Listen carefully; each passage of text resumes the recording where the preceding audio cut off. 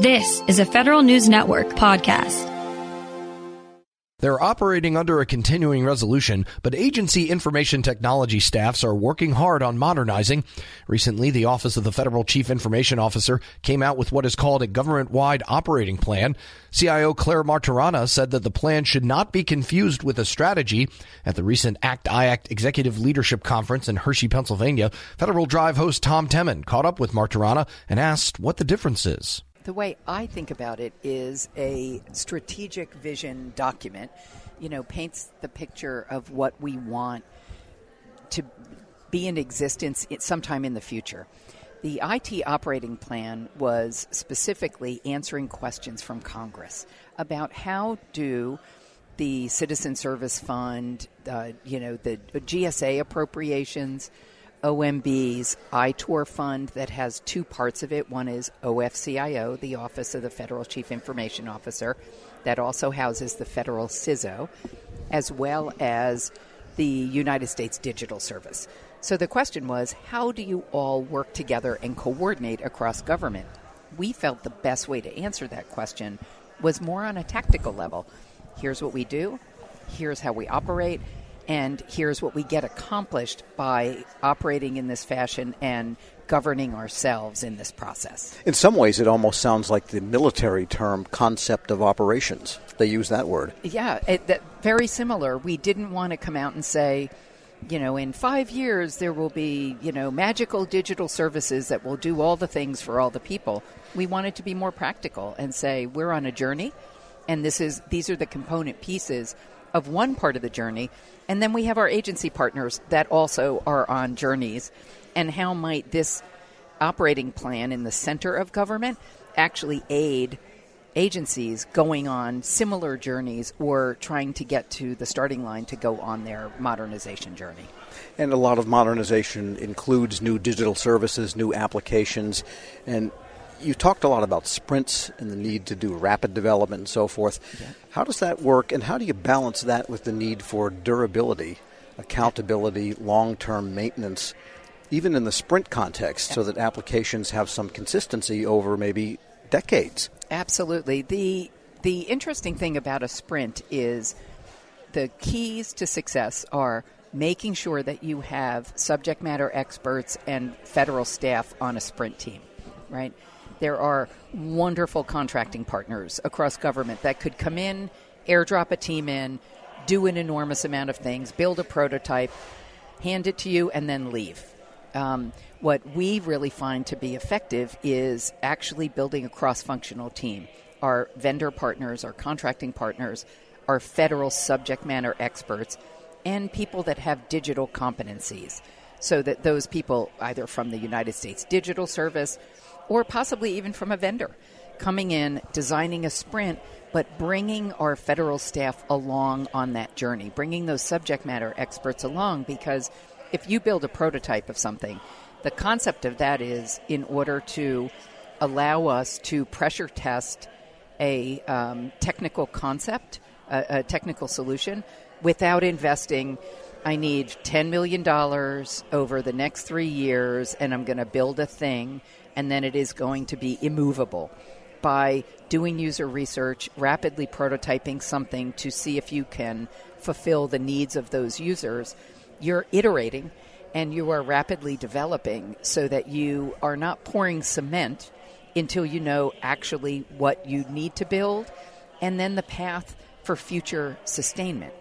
Because one of the most challenging things that you can do is build something that is terrific, that then needs to scale, and you don't have the funding, you don't have the staff, and you don't really have the organizational commitment to make sure that it can be sustained over a period of time.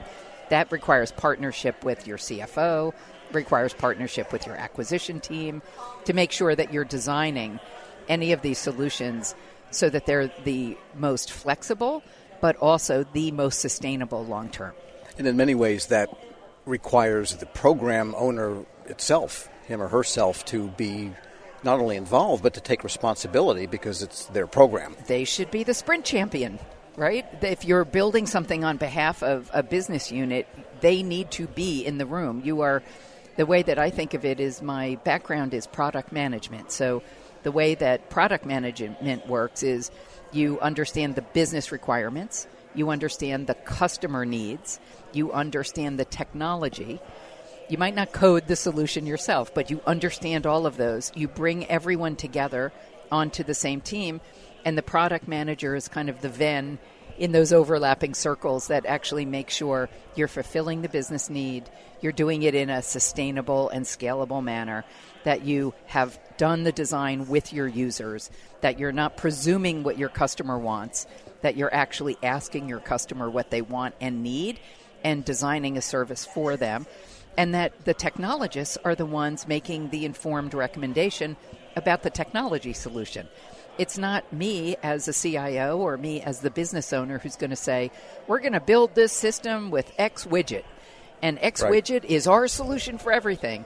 It is actually letting the technologists make those decisions because they're in the room with you, with the business partner, and with the customer. And program rules change because of legislation, because of some national need, ultimately is what drives all of this. And so if a program then needs different data calls, different sources, different integrations from another agency, and we've seen examples of this time and time again over the decades, Cash for Clunkers, that was another one that worked, for the time that it lived.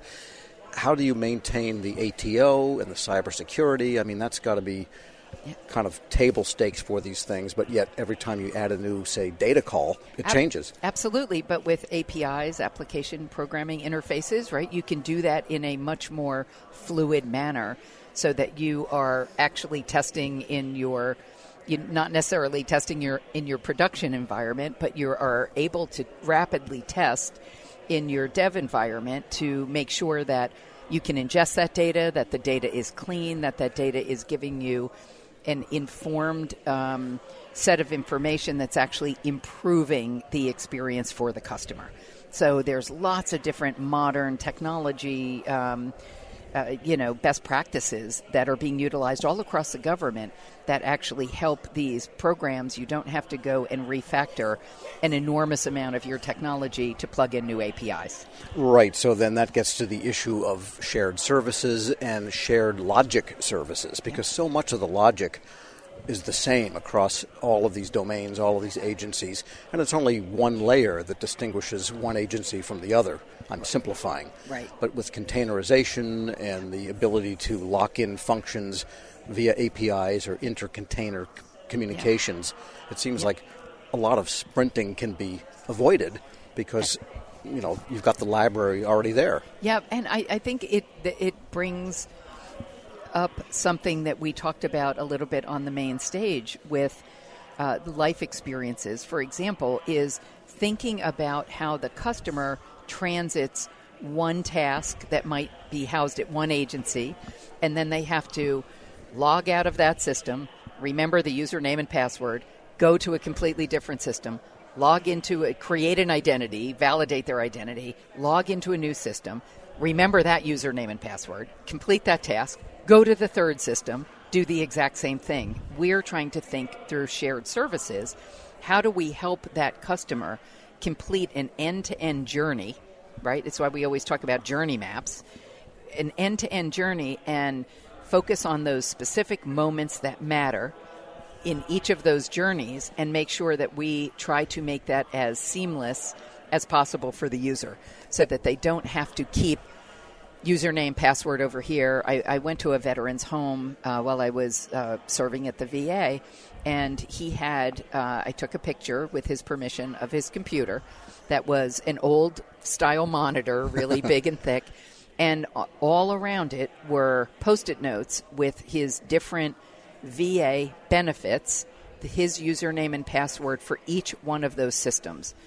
And it was so stunning to see that he needed to remind himself, for him to just fill a prescription, check on a benefit, a claim that was in process, and do a couple other things, he had to use all of those different usernames and passwords just to accomplish those goals. And it really drove home for me the burden that we're putting on our customers. And we have certain customers that deal with government services that might be in a fragile mindset, right? They could have, gone through a disaster and that they have lost their home or had some significant part of their life disrupted.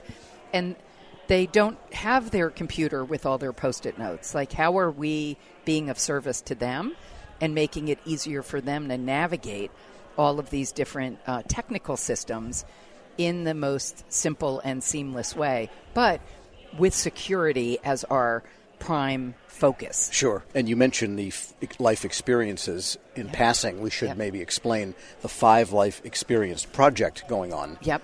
Yeah, they are examples of them are surviving a disaster, facing economic challenge, nearing retirement. Just think about that alone. When you're nearing retirement, you have to fulfill certain activities with Social Security, but you also need to do similar things at Medicare.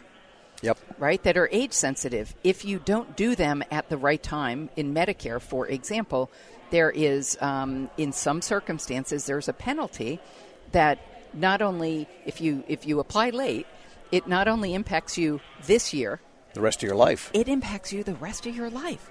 And you think about that and think, golly, did we make it so hard for somebody who worked for 40 years, 50 years? They've paid into the system. They've earned these benefits. These are, wonderful benefits of the United States government. And did we make it so hard that they have to pay a penalty every year because we didn't make it seamless for them to be able to go, hey, I'm going to check this box over here, and that's going to auto-enroll me over here so I don't get a penalty. Those are the kind of things through life experiences that we're trying to figure out. Another great one. So will there be like a deliverable at the end of a certain period where there will be 5 life experiences or 6 life experiences in a portal that kind of encompasses all those? We're doing discovery on them right now by bringing all the agencies together so that they start working together. Another wonderful one that is being worked on is offboarding from active duty to becoming a veteran. You offboard from active duty, then there's big, dark space, and then at some point you show up at the VA and have to re-present yourself as a veteran. And if you think about it, the day you offboard, don't you become a veteran? Sure. If you're thinking of it again from a customer perspective. So the DOD and the VA are doing tremendous work together, thinking about, they have a great program called TAP, the Transition Assistance Program. Correct. Yep. And that works great, and it's hands-on training, and they're trying to think of ways to optimize it. So that's the way these 2 incredibly large agencies are not thinking about themselves, they're thinking about their customer. How can they be of service? And then how can the systems align with what the service need is? That's Federal CIO Claire Martirana speaking with Federal Drive host Tom Temin. We'll post this interview at federalnewsnetwork.com/Federal Drive. Hear the show on demand. Subscribe wherever you get your podcasts. Leadership today, especially within the federal workforce, is being tested more than ever before. After an exemplary career as a former executive at the FBI, focused on policy and strategy, Sasha O'Connell, Ph.D., is guiding future federal leaders as the executive in residence in the School of Public Affairs at American University. Sasha joins host Shane Canfield, CEO of WEPA, to discuss her exciting career, the future of the federal workforce, and the lessons she's learned along the way. Hello, and welcome to the Lessons in Leadership podcast. I'm your host, Shane Canfield, CEO of WEPA, and today I'm thrilled to be joined by Sasha O'Connell. Sasha is an executive in residence in the Department of Justice, Law, and Criminology at the School of Public Affairs at American University, and spent the majority of her career at the FBI, and most recently as the organization's Chief Policy Advisor, Science and Technology, and the Section Chief of Office and Policy for the FBI's Deputy Director. Sasha, welcome. Shane, thanks so much for having me. It's a pleasure. Can you give us an example of someone early in your career that motivated you, and then what did that look like? Sure, absolutely. So it sounds almost cliche, but it was the dining room table. So I grew up with a stepfather who spent 30 years at the Veterans Administration at the VA, and he talked at the dinner table. He started as a social worker and then sort of rose up into management, administration, and leadership. And his stories, right, and his approach really, really impacted me. My mom, interestingly, ended up in a career in public service. She was a prosecutor. She's currently a retired state superior court judge. But she had a big career change also in her 40s. She went back to law school in her 40s. So getting all of that in the mix at a young age at the dinner table really, really impacted me in really specific ways. Yeah, that's amazing. My father was part of the generation that took President Kennedy's call to action. And he took that to heart, and he went and worked at the Department of Interior and a number of other places in federal service. So it's catching when you're around it. You've held a number of leadership roles at the FBI, which is historically a male-dominated organization. What skills or traits helped you most as you navigated that? Yeah, it's an interesting and challenging sort of situation and question. One I don't think I still am reflecting on. I've been out of the FBI about 6 years, and I'm sort of still thinking about it. I think the bottom line was when I was there, and I really grew up there, I didn't know any different. I grew up with male cousins and brothers, and it was sort of a continuation of my existence. So it did, in retrospect, it was a really unique situation, but it didn't necessarily feel that way for me at the time. I think staying mission-focused, staying not about me, staying flexible in terms of problem solving all helped me.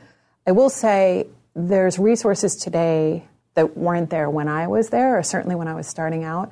There's a lot of affinity groups for women in national security, women in federal law enforcement. And I will say I think I would have really benefited from access to those kind of resources as I was coming up. I had both incredible mentors, men and women, women across the organization who I became very close with, who were incredible supports, not just getting the job and starting out, but sort of matriculating through.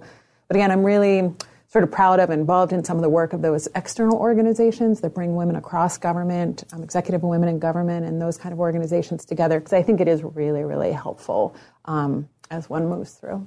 Yeah, we actually work with a number of those too, and go to their events and conferences and support them because it's important. How has your leadership style developed or changed over the years? Well, I think I've gotten a little more confident in it, right? The seeds were there at that dining room table. One thing that carried through that I learned from my stepdad was to focus on the process. He would talk at dinner about big ideas or big changes and how to get from here to there was part of his day job, so he thought about explicitly, was getting other people on board, getting that stakeholder engagement, getting other people to think it was their idea if that was required.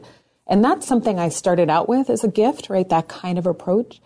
And then I got confidence in that, and then I added things. I will say, as I moved on, my appreciation for taking care of is maybe the wrong word, but really focusing on the people who work with you and for you in some instances, making sure that they have what they need to be successful in a tactical way. But then also something I definitely learned at the FBI as I went along is, the importance of creating an environment that is supportive and inspiring. We joke about it, but food has played a pretty serious role in my leadership style over time. I learned from great mentors. I worked with Bill Estevez at the FBI, who had a full-scale cappuccino maker at his cubicle, right, and would host coffee hour, and you'd see the steam rising across the cubicles.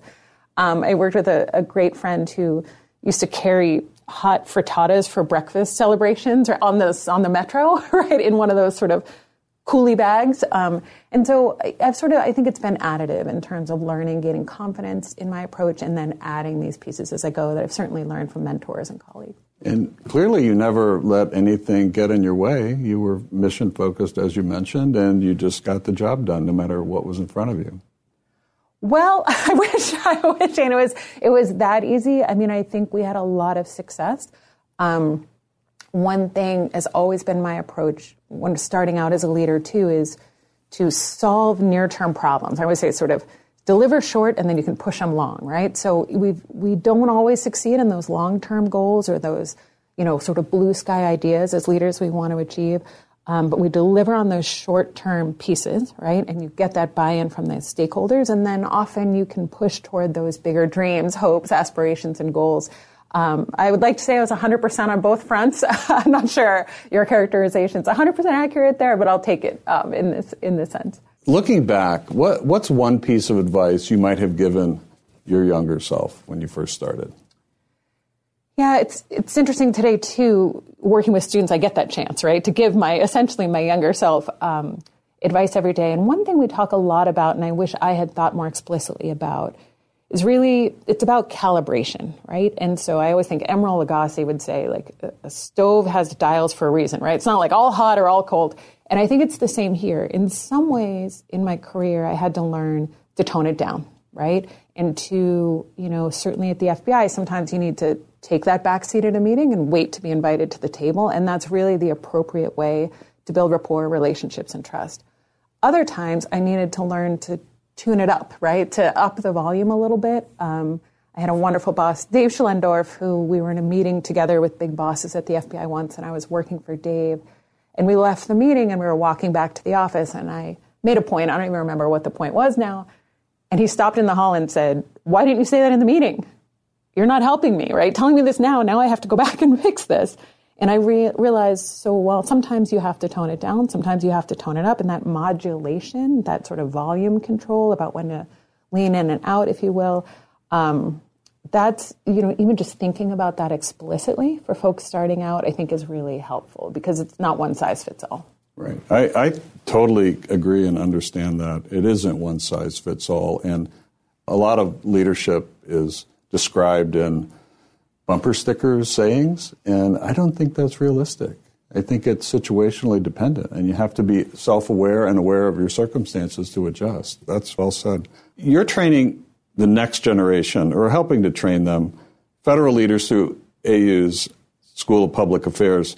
How do you encourage young people to answer the call of federal service? I'm so lucky at AU. We draw in, right, students who are primed for this and who are passionate when they walk in our doors. Even with that population, there are headwinds, right? USA Jobs, right? Just even getting educated, these pieces. So helping with that is a whole set of work.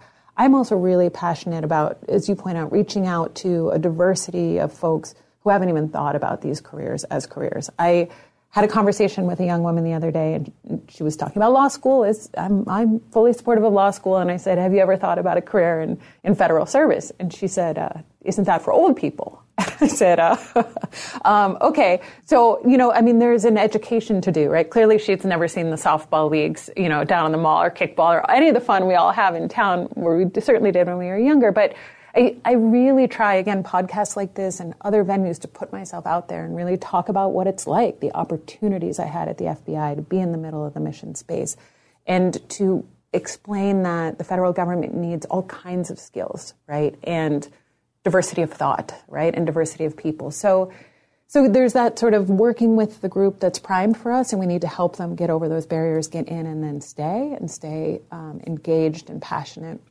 And then there's reaching those new audiences. And there's a lot of work both places, but it's a lot of fun to work with young folks who are passionate about it. So I'm really lucky in my current job. And career civil service is a great path if somebody wants to take it. Our board is 100% SES level career civil servants. They are all dedicated. They have a real passion for what they're doing. They could go work anywhere, but they choose federal service. And there's no place, I always tell young folks who ask me about it, there's no place you're going to get the level of responsibility quickly as you do in federal service, right? And yes, sometimes things move slow. It's supposed to move slow, right? We talk about the reasons for that too. But there's really no other industry, maybe some startups you might get this experience, but really where you can be in the middle of mission space, whether you're passionate about the environment or national security or healthcare, public health, and you're going to get in there quickly and you're going to get in the mix and get exposure, experience, and opportunity for impact that's really unlike any other career. Perfect. Well, thank you, Sasha, and thanks to everyone for listening. I'm Shane Canfield, and this has been the Lessons in Leadership podcast. Talk to you next time. Reconnect with a carpool or vanpool. Even if you're commuting just a few days a week, Commuter Connections can match you with others that live and work near or at the same place as you. Prefer taking the bus or train? There's never been a better time to reconnect with transit. Plus, you have the added comfort of knowing Guaranteed Ride Home is there for any unexpected emergency for free. For more options, visit commuterconnections.org or call 1-800-745-RIDE. Some restrictions apply. Kristen here, reminding you not to do things. What I mean is, with same-day delivery for everything from gifts to groceries, you only have to do the things you want to do. To not do the other things, visit Shipt.com. That's SHIPT.com.